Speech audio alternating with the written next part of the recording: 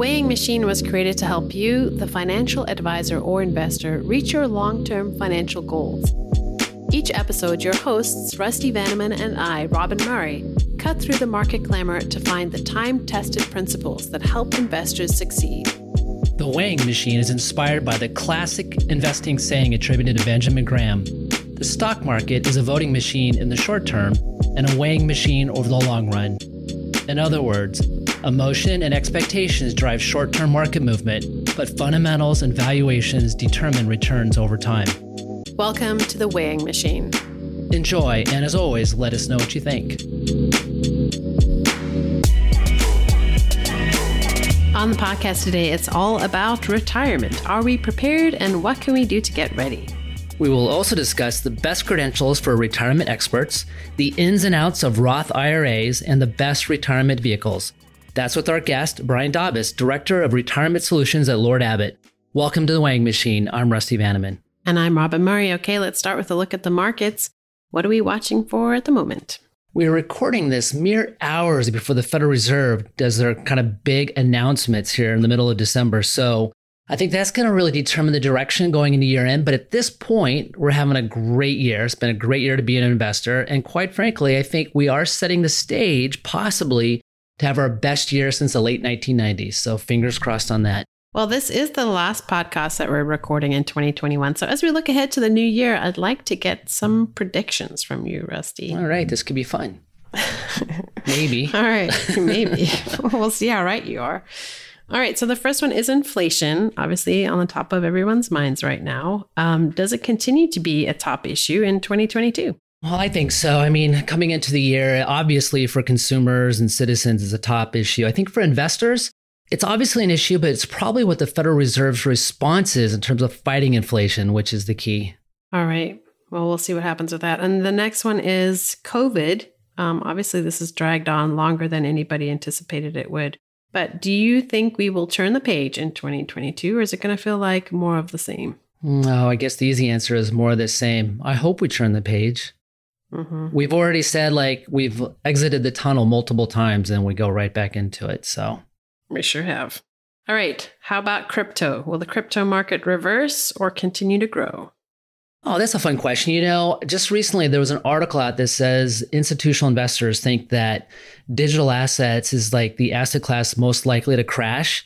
I think it's a little misleading. I bet if you also asked professional investors, what is the asset class that has the greatest chance of tripling or quadrupling, it probably would also be digital assets. So as for what I think, it's going to be extremely volatile heading into the new year as well. Right. Okay, let's get your market outlook. Stocks and bonds. What are we watching for in 2022? Well, I like to think this is kind of an easy call because we've had such a phenomenal year in terms of returns. And even though we've had some pretty crazy days, overall volatility has been below average. So the call for next year is I think we're going to see below average, albeit positive returns for stocks, but we will see more volatility. All right, last one. Super Bowl predictions. A sports question. All right. Super Bowl prediction. Okay, well, obviously, I'm in Omaha, so we have to watch a lot of Chiefs games. The Chiefs just keep winning right now. You have to. Of course, I've spent a lot of my career in Boston, and so you do have the great story between the New England Patriots and the Tampa Bay Buccaneers. So I guess we'll go with Buccaneers and Chiefs again in the Super Bowl. Okay, we'll see if it happens. All right. Well, it's time to bring in our guest. Brian Dobbis is the Director of Retirement Solutions at Lord Abbett in New Jersey. Brian, welcome to The Weighing Machine.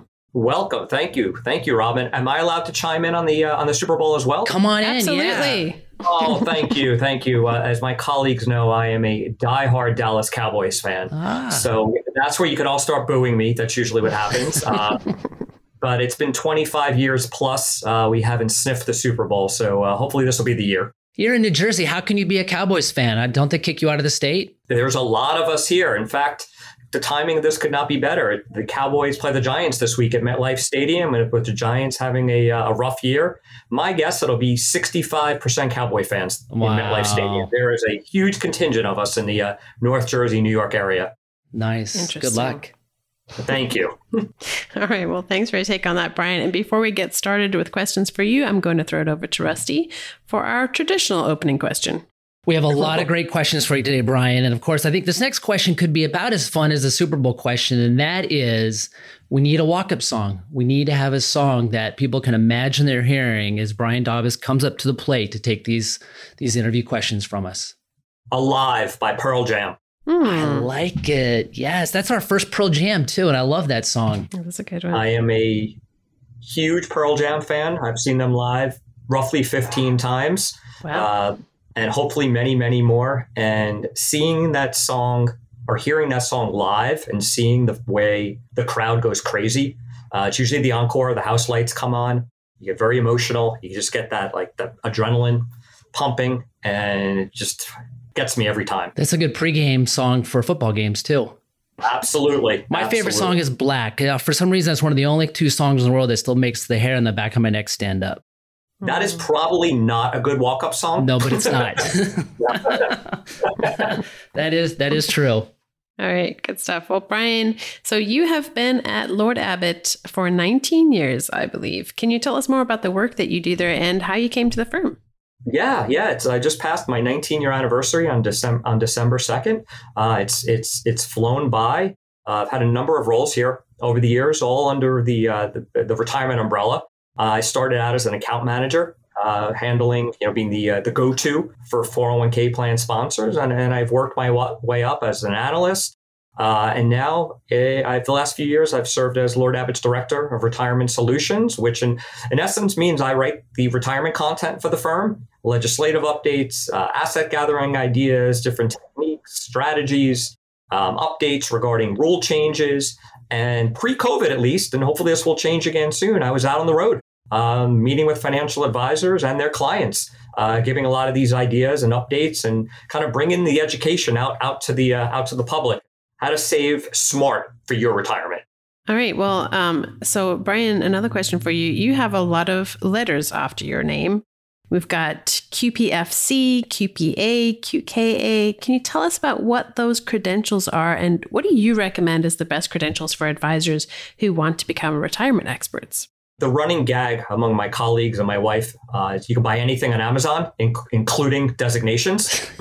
But all kidding aside, all those designations are through the American Society of Pension Professionals and Actuaries, otherwise known as the American Retirement Association.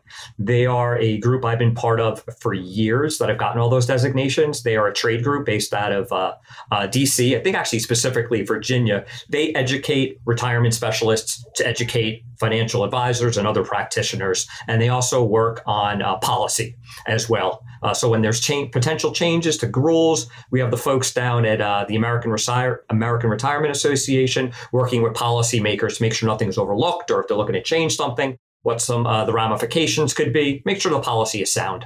Great. Well, let's talk about retirement. First of all, just in general, how are investors doing preparing for their retirement? Yeah, that's kind of a loaded question. Depends who you ask. In some of your introductory remarks, you mentioned the market has performed very well over the last few years. However, I'll answer it this way, and I think people are very excited to see their 401k go up as opposed to down, or their IRA accounts. However, what we're seeing as an industry, which is pretty fascinating, is the accumulation piece of retirement is relatively straightforward. You can contribute X amount of dollars to your 401k or IRA, et cetera. It's what happens once you've reached what I call the deaccumulation piece, other known as income. How do we turn that account value of 100K, 200K into income that will meet your retirement lifestyle? And that whole transition is something the industry is still working on and sometimes battling with due to the number of rules and laws and changes, so on and so forth. All right. So how are financial advisors helping investors prepare for their retirement, and what could they be doing better? Yeah, I think a lot of the advisors are doing a tremendous job. And what I would tell the advisors to continue to focus on is taxes, and not only federal and state taxes, but all what I call the stealth taxes, all the other things that can impact a retirement account withdrawal. So for example, Rusty, if you have folks that's starting to take income from an IRA, which you can do at anytime after 59 and a half, in essence, you don't have to wait till RMD age. Besides increasing your household income, what else could that impact? Well, Medicare comes to mind. your Medicare premiums. And a lot of folks, aren't aware of how Medicare premiums or Medicare as a whole, the program costs. And, a lot of times I'm out there and people are surprised when I say it costs money. And like, wait a minute, I thought this was free. I thought I paid for it throughout my paycheck. That 1.45% that's withheld from your pay throughout your year. So I think we just need to dig down a little bit in terms of financial planning and all the potential things that can happen due to taking a retirement account withdrawal, which then leads me into, Rusty, and I know I'm probably going on a little bit longer here, tax qualified hierarchy. The client has, say, a Roth IRA, a traditional IRA, a health savings account, a taxable account. Where do you draw the income from, and how do you draw the income to get the biggest bang for your buck? Yeah, that is sort of the confusion out there. So there's so many different retirement vehicles. So what are the preferred retirement vehicles for investors now? And you being the retirement nerd, so you would have the opinion on this, but how should that mix of solutions evolve in your opinion? I think through the direction and the guidance of the financial advisor. There's no one size fits all. It depends on each person's facts and circumstances. Whether you do a pre-tax contribution into your 401k, you do a Roth, maybe you split it somehow, you do a Roth on the outside, a health savings account. And if you don't have the disposable income for all these accounts, that's where the advisor adds a ton of value to determine which accounts in that hierarchy of contributing to ensure that when you start taking those withdrawals, you do have what I call tax diversification, because each type of account is taxed slightly different. For example, a health savings account may be taxed differently than will be taxed differently than a traditional IRA, assuming it's qualified distributions. Well, let's talk about some specifics here. Can you talk more about Roth IRAs? Explain what they are and what is their appeal? Well, the appeal, Robin, of the Roth IRA is twofold. The two headlines of Roth IRAs, so to speak, are your earnings, your contributions plus earnings may be distributed tax-free, and there are no lifetime required minimum distributions. So when you hit age 72, the government isn't forcing you to take income you may not need. It's quite the perk to be able to save in a Roth IRA potentially for decades and decades. And then you take your withdrawal in retirement and there's no taxes. To keep in mind, you do need to meet a couple of very easy requirements in order to have that tax-free withdrawal. It's not automatic. You need to hold the account for 5 years and be at least age 59 and a half. Assuming you meet those two pretty simple requirements, all your earnings are tax-free. And Robin, to piggyback on Rusty's earlier question, if you take tax-free withdrawals from a Roth, it doesn't impact your taxes, nor does it impact Medicare premiums, nor does it impact your adjusted gross income, nor does it impact your Social Security benefits. So you see there's a positive effect here with Roth accounts long-term. And who should consider investing in a Roth? What type of investors? I think everybody should at least look at it. Whether it's appropriate or not, that's again where the advisor comes in to see it's appropriate. But I think if we're looking for that sweet spot, it's your younger individuals who are just starting their career, who have potentially decades and decades of tax-deferred growth with the ability of tax-free distributions. And more times than not, they probably don't need the tax deduction that a pre-tax 401k salary deferral offers. So for the younger people right out of college, more times than not, the Roth does make more sense. And again, just one other thing, Rusty and Robin, for the listeners, it's not an all or nothing. You can choose, you can split it. The contribution limit for this year is $19,500. You can split it any which way you want, as long as you don't exceed the annual limit. And why aren't more investors using them? That's a great question. The good news is more are. Not as many as we would probably think. And I know I get this question a lot. What's better? What should I do? And I think that there's some confusion. I mean, if we take a step back, we have Roth IRA, we have Roth 401k, we have Roth 403b, and the rules are all slightly different. The contribution levels are different. The eligibility rules are different. So I think sometimes it might sound kind of cliche, but it's a matter of education. Mm-hmm. And what is a backdoor Roth IRA?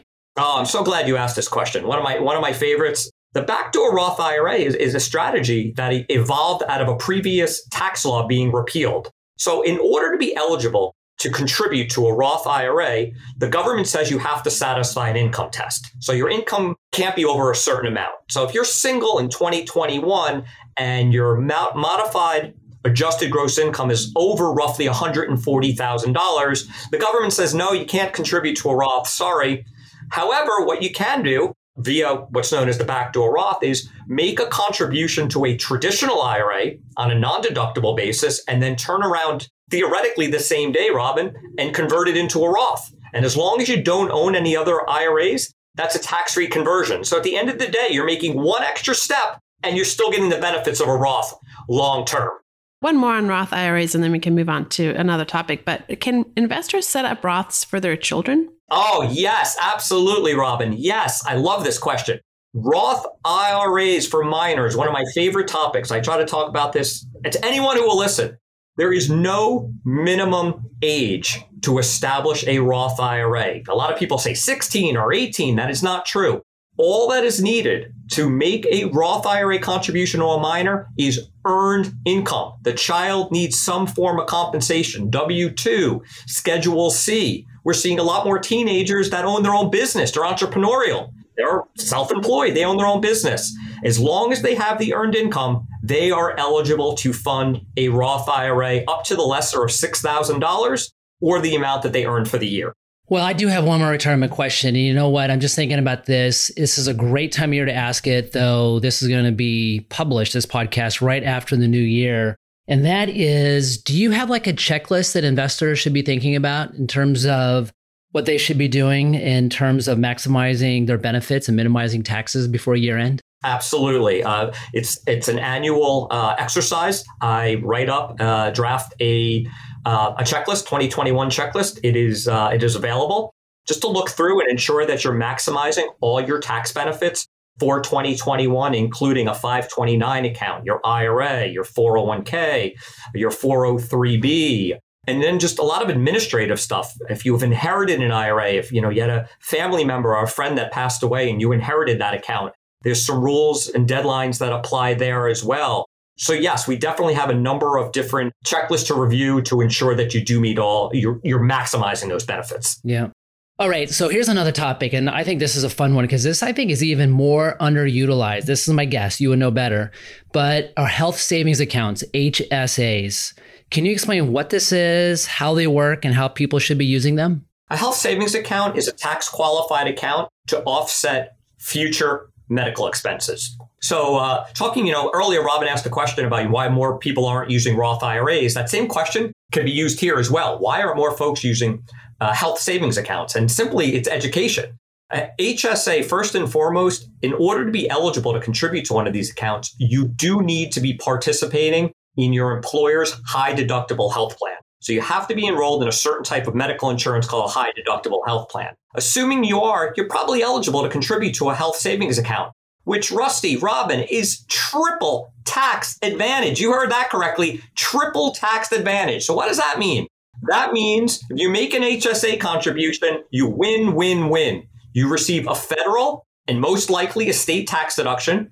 Your dollars grow tax deferred, and all your earnings are distributed tax-free for qualified medical expenses. So think about it like a Roth IRA with a tax deduction, but to be used for medical expenses.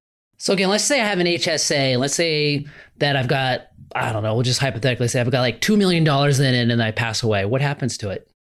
Goes to your beneficiary. Okay. Health savings accounts are non-probate assets. So just like your 401k or IRA, always name a beneficiary. Does it remain an HSA?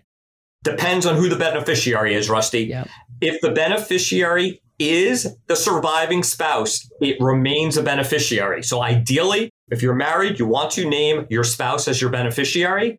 Whereas if you are not married, you would name a non-spouse. But folks, keep in mind, there's no such thing as an inherited health savings account. So what happens is, and this isn't the best of things, if you inherit an HSA as a non-spouse beneficiary, the entire amount of the health savings account is subject to income tax in the year of death of the account owner to you as the beneficiary. So using your example, Rusty, Yep. If I'm the beneficiary of anyone but my spouse, I now have $2 million of taxable income. Wow. All right. So the one thing I might have missed regarding HSAs is how many times are they tax advantaged? 3 times. 3 times. I think that is pretty amazing. All right. So I want to shift now a little bit to some of our favorite questions here on the podcast. And first of all, I think that you would have an outstanding opinion on this, given all the work you've done with advisors over the years. But what do you think makes a good financial advisor? One that listens, one that is there to really take in some of the esoteric type information. One that is always reading up and learning what's new and educating him or herself constantly. I've been doing the retirement stuff, the retirement for 20 plus years, and this changes annually. And we've seen that over the last few years with the Tax Cut and Jobs Act, the Secure Act. So the financial advisor needs to be up on a lot of these things. So of course, the investment in the portfolio is so critical, and that's of course so important. But being familiar with the tax rules and the changing of the rules of tax qualified accounts is so important. All right. So our next question has become a recent favorite of ours, and it goes like this. So in our profession, we all have an obligation to perform at a high level. And what are your wellness practices, both physical or mental, to ensure that you are performing well?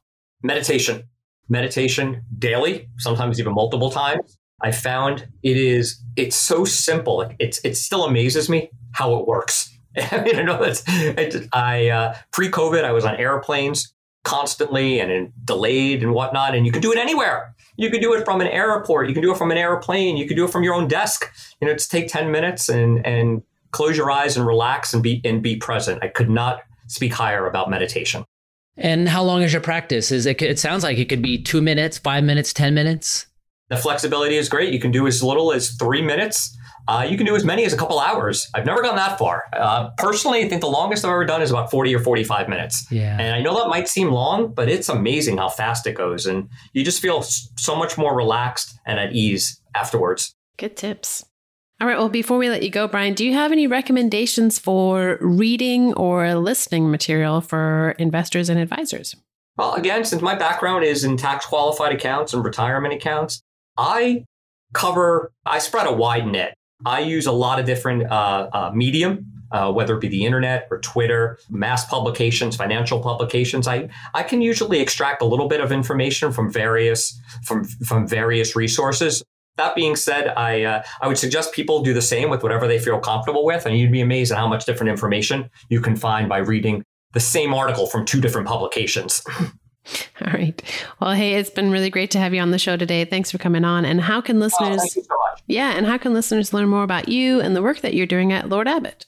Please reach out at www.lordabbott.com, and we'd appreciate that. Thank you.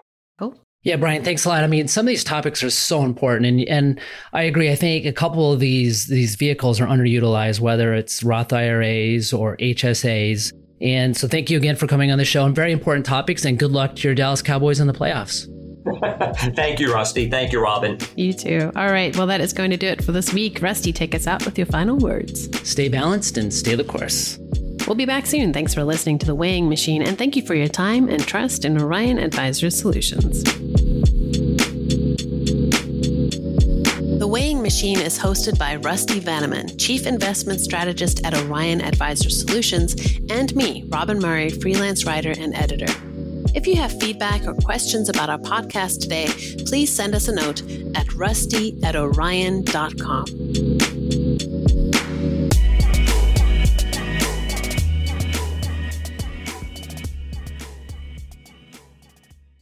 All opinions expressed by Rusty Vanneman and podcast guests are solely their own opinions and don't reflect the opinion of or endorsement by Orion, its affiliate subsidiaries, and its employees.